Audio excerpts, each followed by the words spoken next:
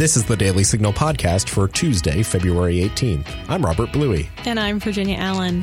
Happy birthday to our first president, George Washington. President Washington's birthday is technically on the 22nd, but as a nation, we always recognize it on the third Monday of February. So we hope that you had a chance to celebrate a little bit yesterday.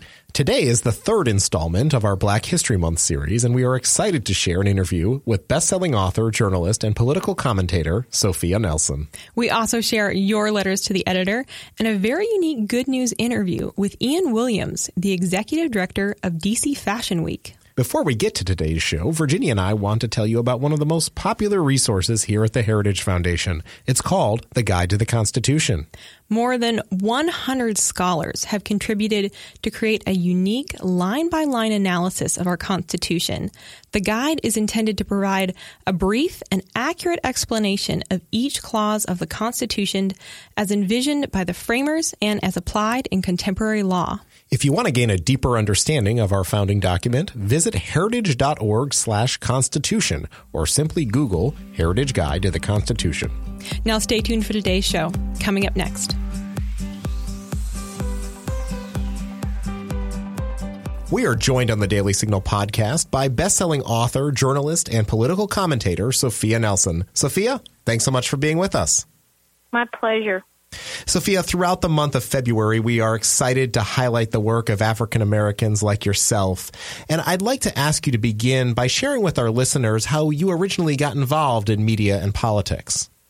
Well, you know, it's a great story. I think I'd like to start with someone that your audience will be familiar with who was a mentor of mine, a guy named Ed Meese, former Attorney General. And we all love General Meese. And I want to send him much love right at the outset of this and thank him because but for him, I would not be where I am. And he was someone that I knew from law school. And when I was ready to start my career, I gave him a phone call and said, I want to come work on the Hill. You know, can we make this happen? And he made a phone call to former Congressman then Chris Cox, who was chair of one of the subcommittees, and the rest is history. I mean, it's amazing what can happen through the power of connection. And I bring up General Meese on purpose because I think that when we think about those who have been trailblazers like Kay, Cole James, your president, and others, there's always somebody in the shadows that's helped us. You know, there's always somebody that's opened a door for you, that's created an entry point. And General Meese did that for me, and it has just been since that time an amazing journey from being young lawyer, committee counsel, to litigating in a big firm, to working at the U.S. Chamber, to writing books, and now, you know, as I like to say, I'm a recovering lawyer, and I am enjoying being a journalist and a writer and a pundit. Well, I'm so glad you commented on General Meese. He is a great colleague of ours here at Heritage, and he is certainly a connector in the way that you described. What an apt description for him. We obviously at the Daily Signal work in the media business. What was it like making that transition from going from law to politics to now being somebody who's a well-known commentator? It's a very natural transition if you think about it, right? It's particularly if you're here in Washington. I don't know, if you were somewhere else in the country, say if you were in Kansas or in New Mexico or someplace where there's not this 24/7 news cycle obsession. And as you know, a lot of us go from working on Capitol Hill as staffers or even members of Congress themselves, attorneys, committee counsel, big trade associations. And the doors are always wide open for opportunity, right, to go into the private sector if you want, or to go into the public sector and go into media. And particularly, Robin, a year like this where you have a presidential election and you've got the Congress will be up for election. It's a big election year. They add more pundits to the roster every day, and most of them come from the Hill. Most of them are lawyers by background or journalists, from major publications. So it's actually a pretty easy transition. And for someone like myself that loves to talk and that loves to write, it was a very easy transition. So I love it. And Sophia, did you always consider yourself a conservative, or was there a point in time when you sort of stepped back and said, wow, I really identify with the conservative values? Well, as an African-American woman now of, I hate to admit it, 50 years of age, and it is what it is, it happens to you, right? But I think that a lot of people don't understand the journey of African-Americans and conservative values. And in my family, I can tell you, like many African-American families, going back generations, we can trace on my mother's side in particular, dating back to right after the Civil War, Republican, members of our family engaged in politics all the way up through Dwight Eisenhower and into even Richard Nixon's presidency. And so I grew up, like many African Americans, certainly like Kay, in the Black church. In the church, I grew up with a set of values. Mother, father taught me certain things. There was right, there was wrong. There's what you do. There's what you don't do. I grew up in a military family. So Second Amendment was embraced in my household. And I want your listeners to know that that's not uncommon, particularly for someone in my age group, Gen Xer. Now, maybe for millennials, it's a little bit different. But so conservative values were always in the family and always on the table. And I think pulsating just vigorously throughout the Black church and throughout the church, right? So I think that for me it was a natural type of affiliation, but it was Jack Kemp that inspired me on my college campus in 1988. It was the first time I could vote for a president that year, and he was running in the primary, and I heard him speak, and that was it for me. And I came home and announced I was going to be a Republican. I'm not sure that went over so well. But with my folks who were, again, they're baby boomers, right? So they were a little more what I would call left of center than their parents, the greatest generation, who had certainly been Eisenhower Republicans. And before that, a legacy in the family dating all the way down from Lincoln to Teddy Roosevelt. So I think that for me, I like the sound of Alex P. Keaton in the family. Now, you got to be old to know who Alex P. Keaton was, Family Ties, Michael J. Fox's character.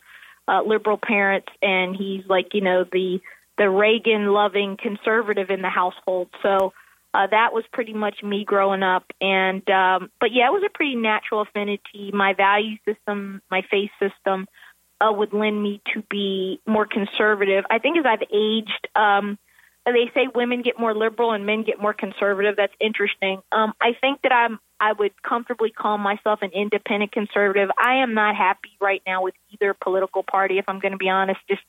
I think they're both just not where the country needs to be. But I think that common sense conservative values and being a compassionate conservative is something I really want to see us move towards in this next decade or so. Thanks so much for sharing that great story, Sophia. We appreciate that historical perspective. And also you mentioning Jack Kemp, who has inspired so many of us here at Heritage. Heritage is, of course, a nonpartisan organization itself. So I think that we see that frustration with the political parties. And I know we want to get to that a little bit later in the interview. But I wanted to ask about a book that you wrote called E Pluribus One, Reclaiming Our Founders' Vision for a United America. Tell us more about it and why you felt it was important to write.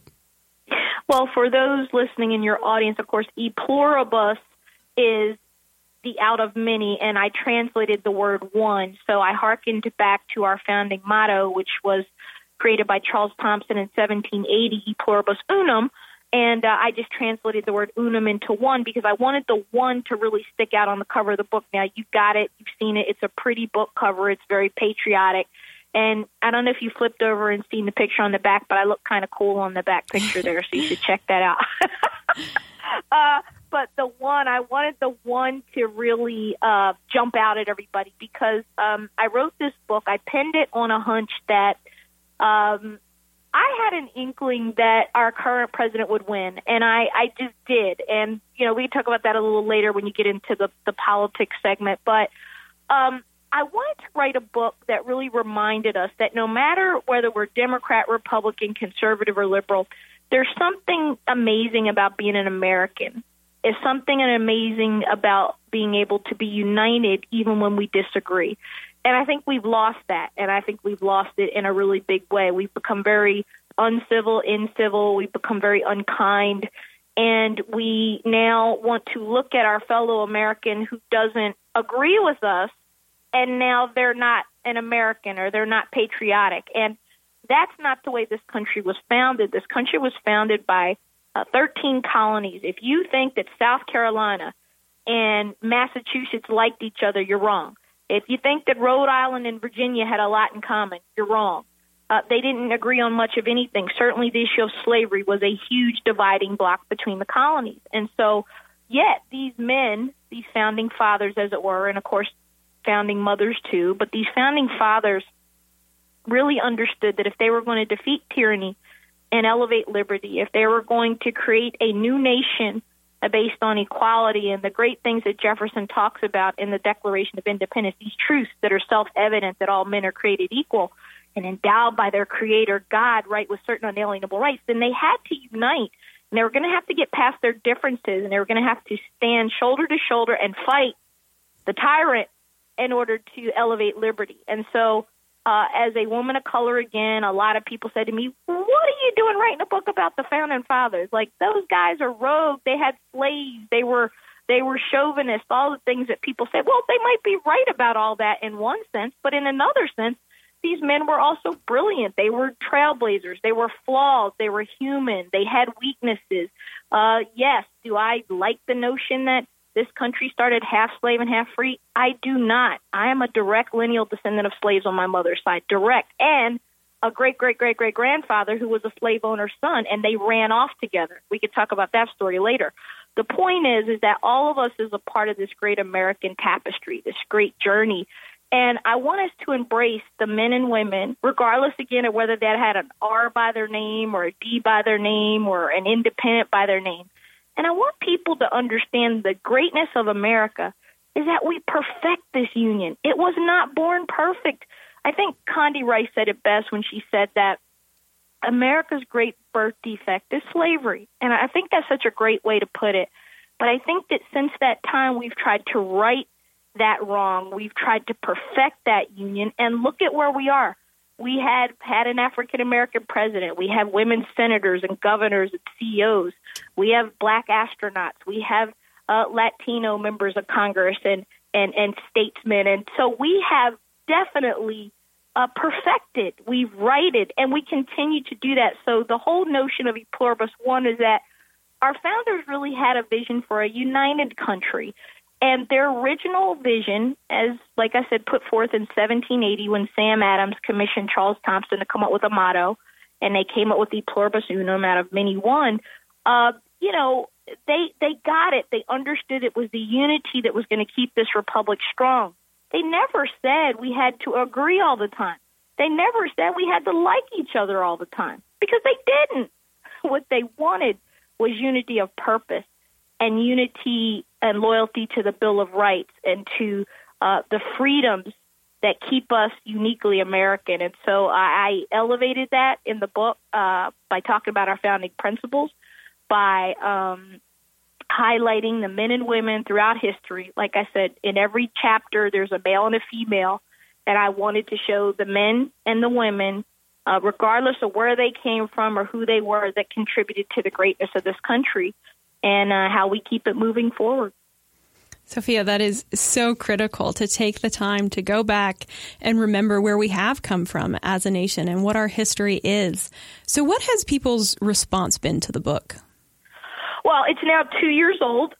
It has, it was a genre switch for me, right? Because my first two books, the first one earned a Pulitzer nod. It got I didn't win. I got nominated, but it got a Best Nonfiction Book Award. My second one, one of the best-selling women books of all time. So I've written books about women, like women's inspiration and women's leadership. And I really made a genre switch when I went to politics, but I wanted to take those same principles of inspiration, of connection, of courageous conversation, the things that I talk about to women in, the world's biggest companies and all around the globe.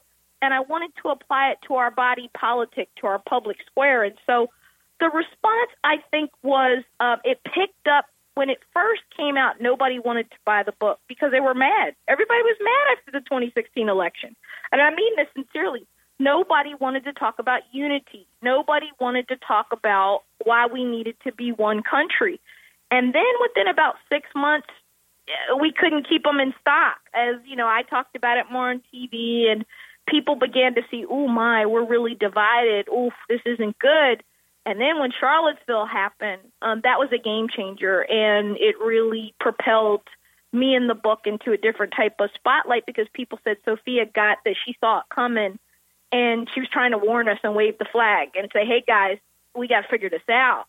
And so it has been a great response to the book. I get invited all over to speak, colleges, companies, trade associations, all over, literally all over the world. I've been to Australia. I've been everywhere to talk about this great American experiment and the light and the spark that I think is still the envy of the world, no matter how messy it might get over here, no matter how much we might poke at each other and try to fight with each other.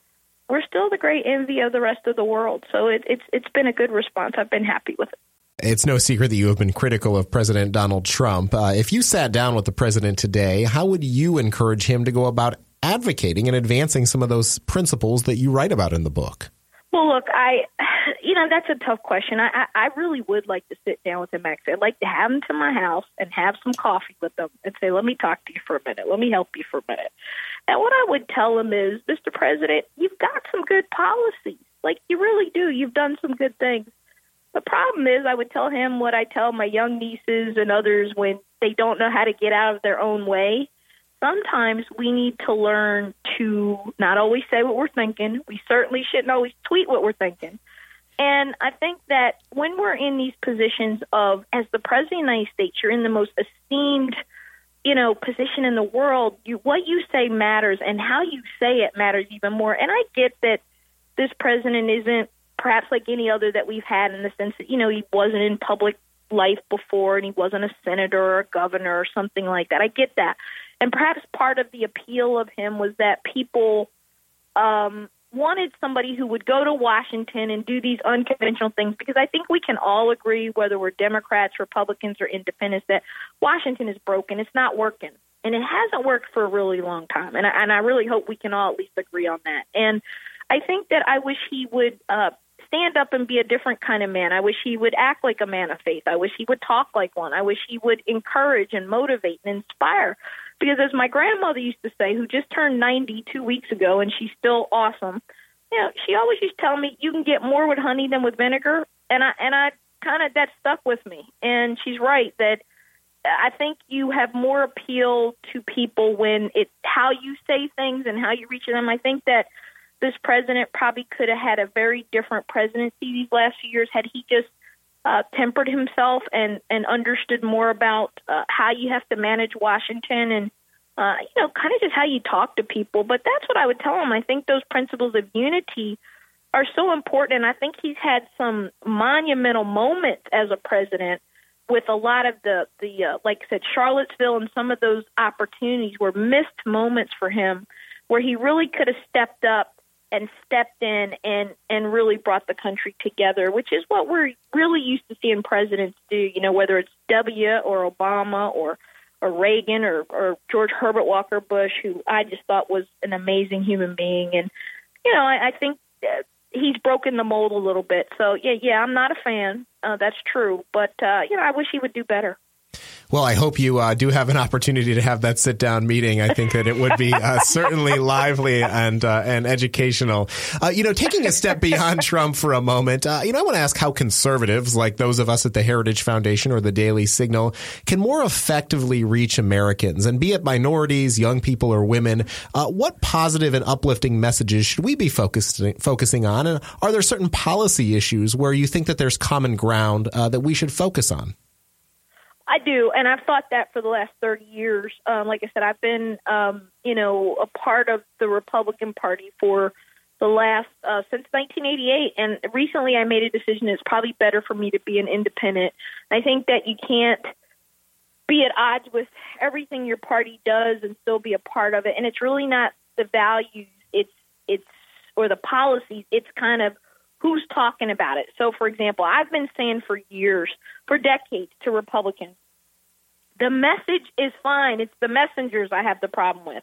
If you want to talk to communities of color, if you want to talk to women, they need to see people that look like them in leadership roles, in roles of authority, people that they can connect to, people who grew up in their neighborhood.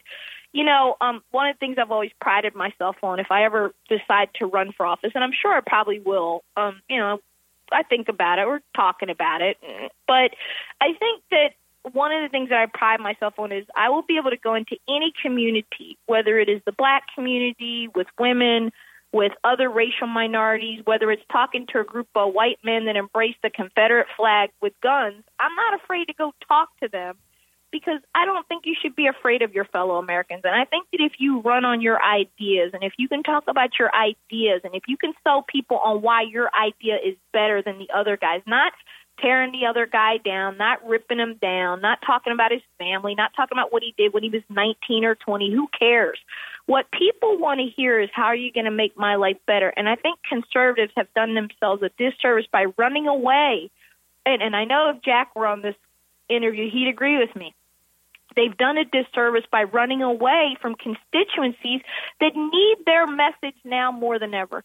No community could benefit more from that Jack Kemp urban, entrepreneurial, lower taxes, self-advancement message than the African-American community in places like Chicago or places like, Camden, New Jersey or Newark or the urban areas. I mean, let's face it. Look at the top 50 cities in this country. When's the last time a Republican's run any of those cities? And then look at how bad off many of those cities are economically. And so it's a difference of philosophy. It's a difference of how we get to the result. I think Republicans and conservatives are for health care. I think they're for protecting the elderly. I think they want to feed hungry kids in this country.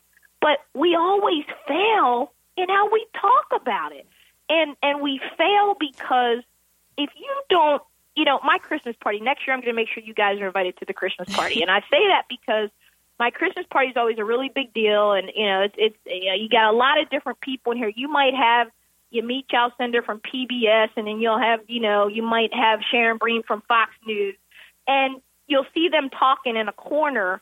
And I pride myself on having a party and gathering, particularly in my home, where people are different and they look different, and I always point that out to them, and invariably people break out in applause because they look around the room and they realize, yeah, I've not been in a room like this forever where there are white men and Black women and African-American men and Latinos and Asians. And again, they're from all different political persuasions, and I throw everybody into the same room together, and they get along just fine, and they do great. And I think we have to do more of that, and we have to not be afraid of each other and not be afraid to talk about things like conservatives need to go into Black churches and need to not be afraid of that.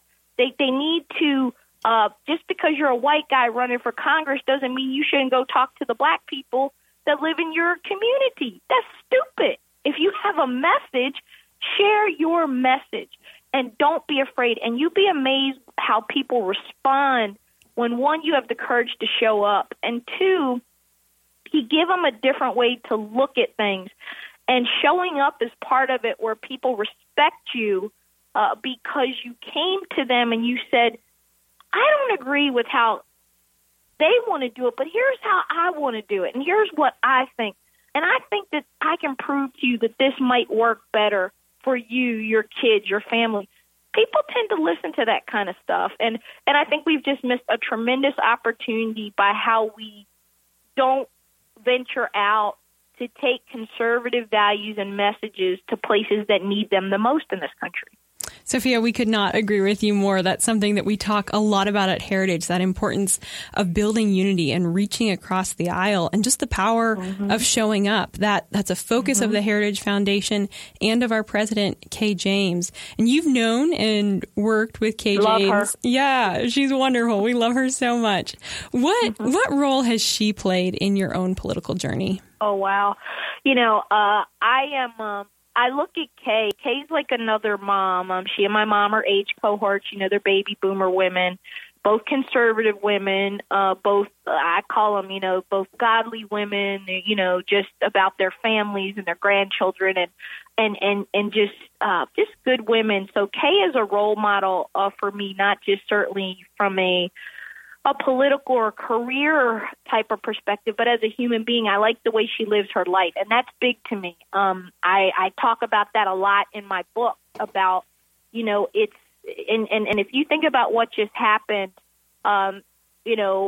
with the death of Kobe Bryant and his daughter, which tragic, just very tragic and sad, and the other people, it makes us all stop, and it makes us reflect on our living and our dying. And when I think of who I want to be when I leave this earth, it's a person like a Kay James who has built something. She's built legacy. You've probably been to the Gloucester Institute, or you're aware of it, and the work that she does to pour into African-American students and students of color to expose them to conservative ideas and values and to give them a part of their history that they don't necessarily always get in college or in high school. And I also think that Kay has been an inspiration to those of us who are women of color who are more conservative or even moderate because there are very few of us. I can count the number of black conservative women I know who've reached the heights, if you will, of politics or policy in Washington on one hand.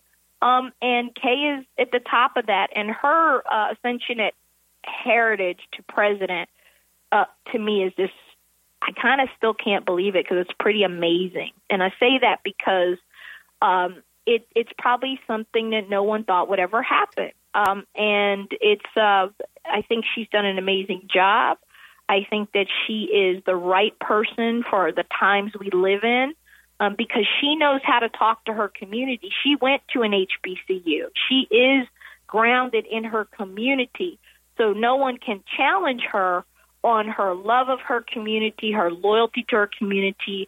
And it's important to be able to walk in both worlds where Kay can be in a room full of conservative white men and do just as well as she could be in a room of all black pastors and talk to them just the same. And that's where we need to be in this country. And I think she's a great role model for how we create bridges and dialogues and opportunity to just sup with one another, break bread. We need to get back to some basics in this country. We got to stop all the meanness and all the unkindness and giving each other a black eye. And we got to learn to sit down and have some coffee, have a glass of wine, and just talk and listen. I mean, you'll be okay. You'll survive it. It's really okay. And I think that Kay is really good at setting that type of example for me and for others. That's so true. Having worked with her closely for the last 2 years, it's certainly I'm opened my eyes to new ways of thinking about things, and the challenges that she gives her staff are really incredible. And I will say I'm a better person as a result of having her as a leader of Heritage, and thankful for it. If I might, real quickly, you made me think of something that I wanted to say when I was talking about General Meese. I brought him up intentionally and Jack Kemp to, again, for your listeners to understand something very important. Now, when I was a young woman in Washington, 30 years ago, and I'm a young committee counsel and all those things, I was it. It was me. Kay was somewhere.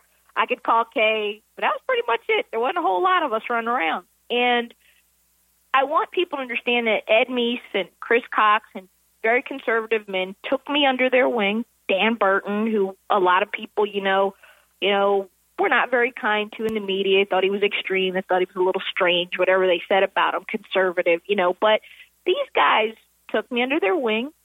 They elevated me professionally. They supported, they encouraged, and they were mentors. And I think it's so important for people to know that your mentor doesn't have to look like you. They don't have to just be from where you're from. They can be someone that's completely different from you, from a different generation. They can be a white male if you're a young woman of color, and they can help you. And I feel very fortunate to have had that type of experience because I think it's so important for this new generation to understand, and I think they get it, actually. I think the millennials are pretty phenomenal in terms of, if you have kids and if you, have young nieces and nephews or whatever, you've seen them. They're friends with like the UN. They they don't see race, which they don't. They are just all over the place, and that is awesome. And that's very different from when I grew up, and certainly different from when Kay grew up.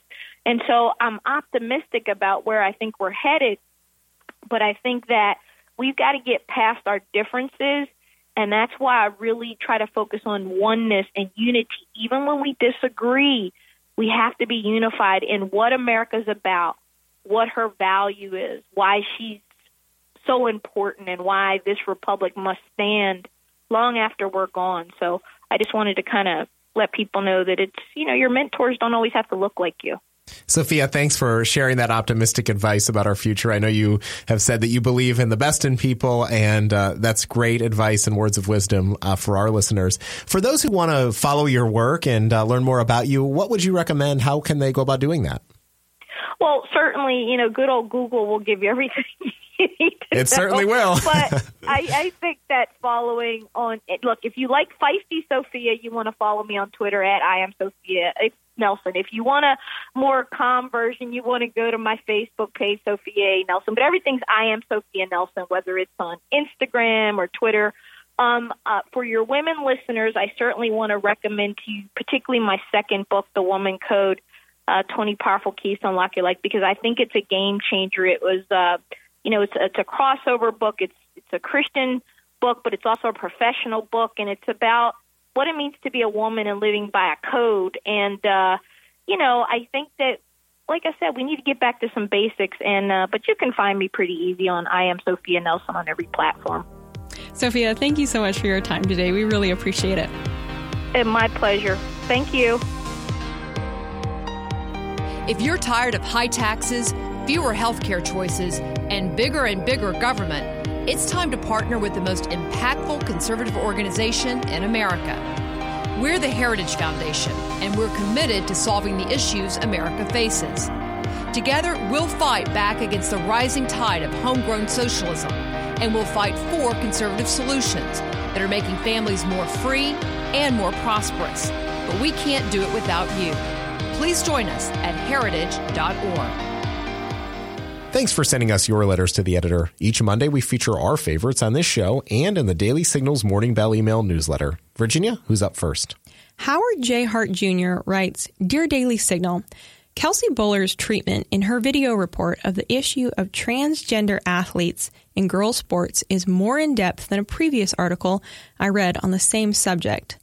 Transgender inclusive sensitivity for athletes is being made way more complicated than it needs to be.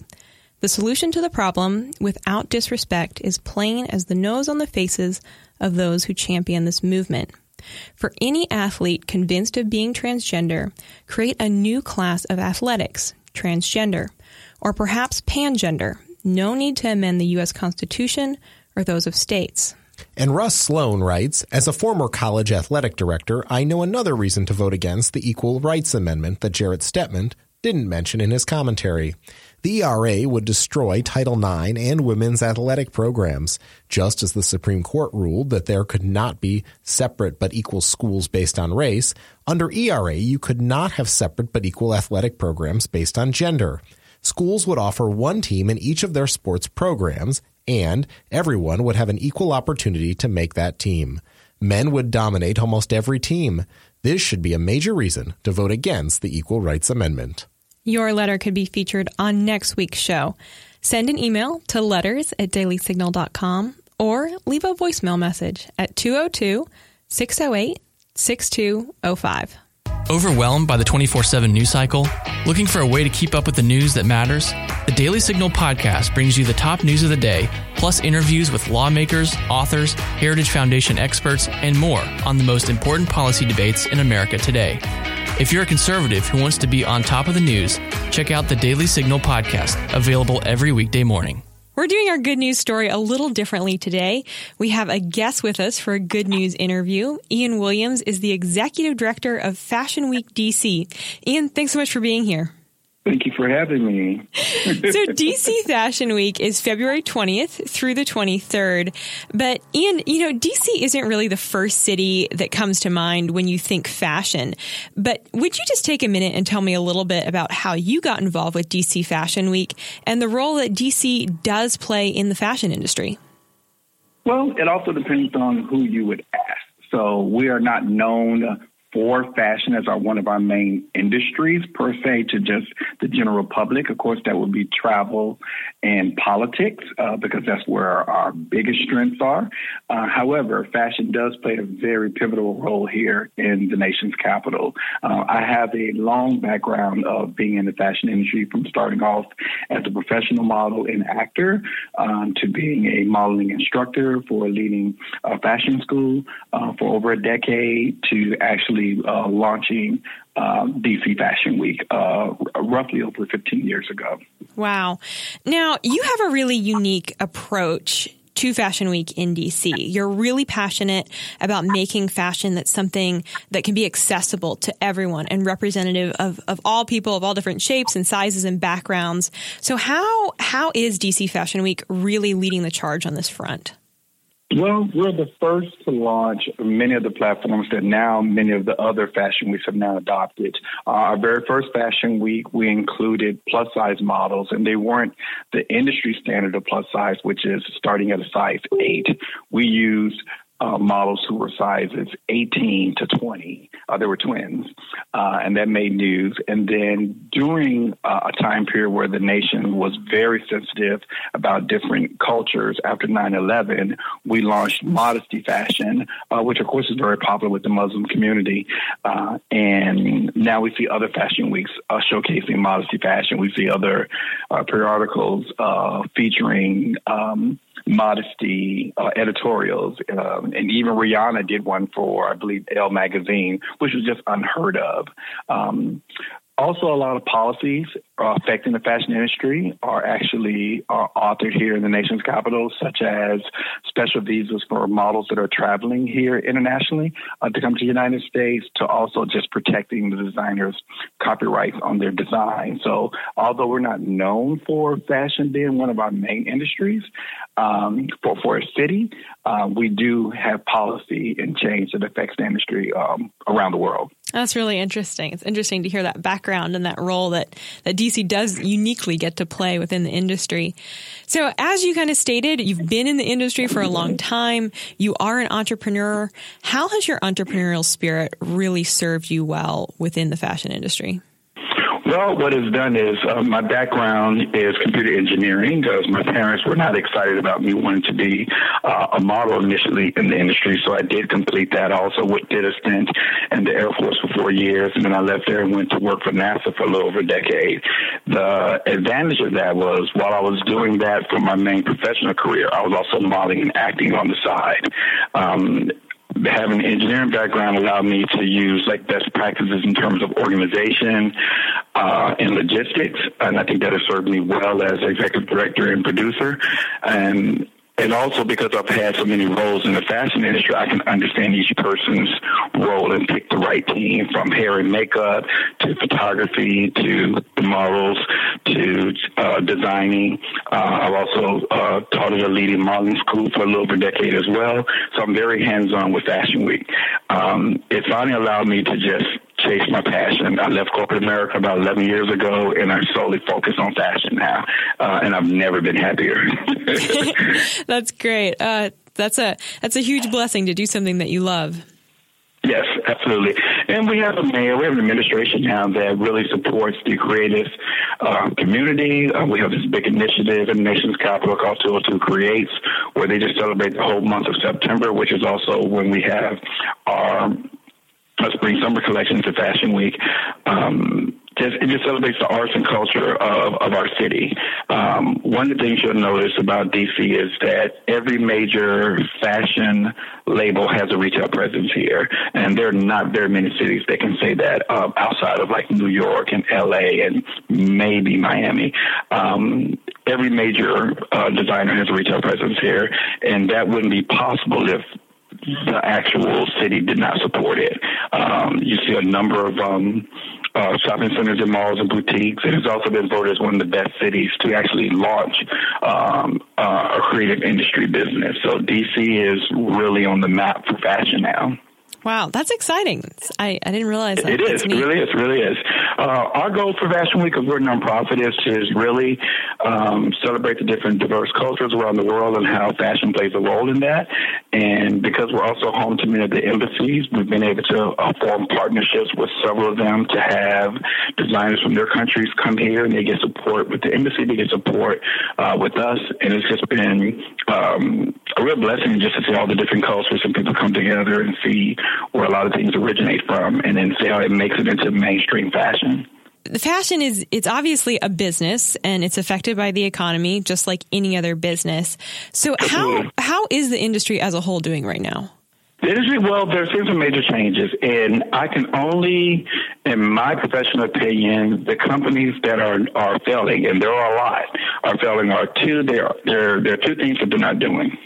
One, they underestimate the value of having an online retail business. That's the first thing. So Amazon is really shutting down a lot of brick and mortar stores. And two, I believe a lot of labels are failing to realize that the demographics of the U.S. are changing, and that they have to be more inclusive. And as a result, by them not doing that, they are losing their market share. So when you have prominent places like a Lord & Taylor or Victoria's Secret, or even something that comes out to just decorating your home with Bed Bath & Beyond, or Payless shoes, which is a very affordable shoe and stylish, they have just failed to keep up with the market trends. And it doesn't matter how big of a base you have, if you fail to do that, the biggest power is held in the hands of the consumer. They determine who stays and who goes. And when you forget who your existing base is and you take them for granted and you just fail to attract new business, you're not going to survive. So in that aspect, we see the decline of a lot of businesses. All right. So last question. So Fashion Week in DC is February 20th through the 23rd. And this year, or at this time, you're showcasing the autumn and winter 2020 fashion line. But, for people like me who shop at stores like TJ Maxx and Loft, and you're always looking for a bargain and a sale, what are two or, three critical pieces that I need to make sure I have in my wardrobe this year? Well, especially on trend, what's really happening, you're going to see a lot more capes that are going on. You're going to see a lot of clothing that is a little oversized as opposed to being completely fitted. So that's one of the things that are great that you're going to see. You can never go bad with a great pair of shoes, and you also have to have that statement accessory piece that works for you. So that can be either a purse for you, it can be a watch, it can be a piece of jewelry, but you want to have that kind of expresses your personality no matter what type of work environment that you have. All right. Well, Ian, we just so appreciate your time today, and thank you so much for sharing a little bit about DC fashion with us.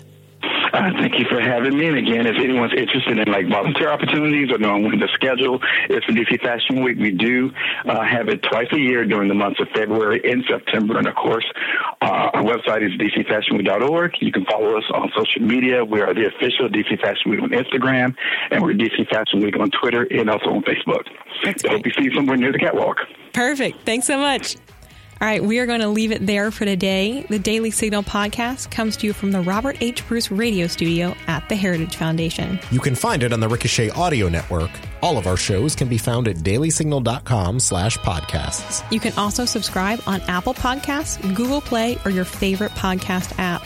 And be sure to listen every weekday by adding the Daily Signal podcast as part of your Alexa flash briefing. If you like what you hear, please leave us a review and a 5-star rating. It means a lot to us and helps spread the word to other listeners. Be sure to follow us on Twitter at Daily Signal and Facebook.com/The Daily Signal News. Have a great day. The Daily Signal podcast is brought to you by more than 500,000 members of the Heritage Foundation. It is executive produced by Rob Bluey and Virginia Allen. Sound design by Lauren Evans, Thalia Rampersad, and Mark Guiney. For more information, visit dailysignal.com.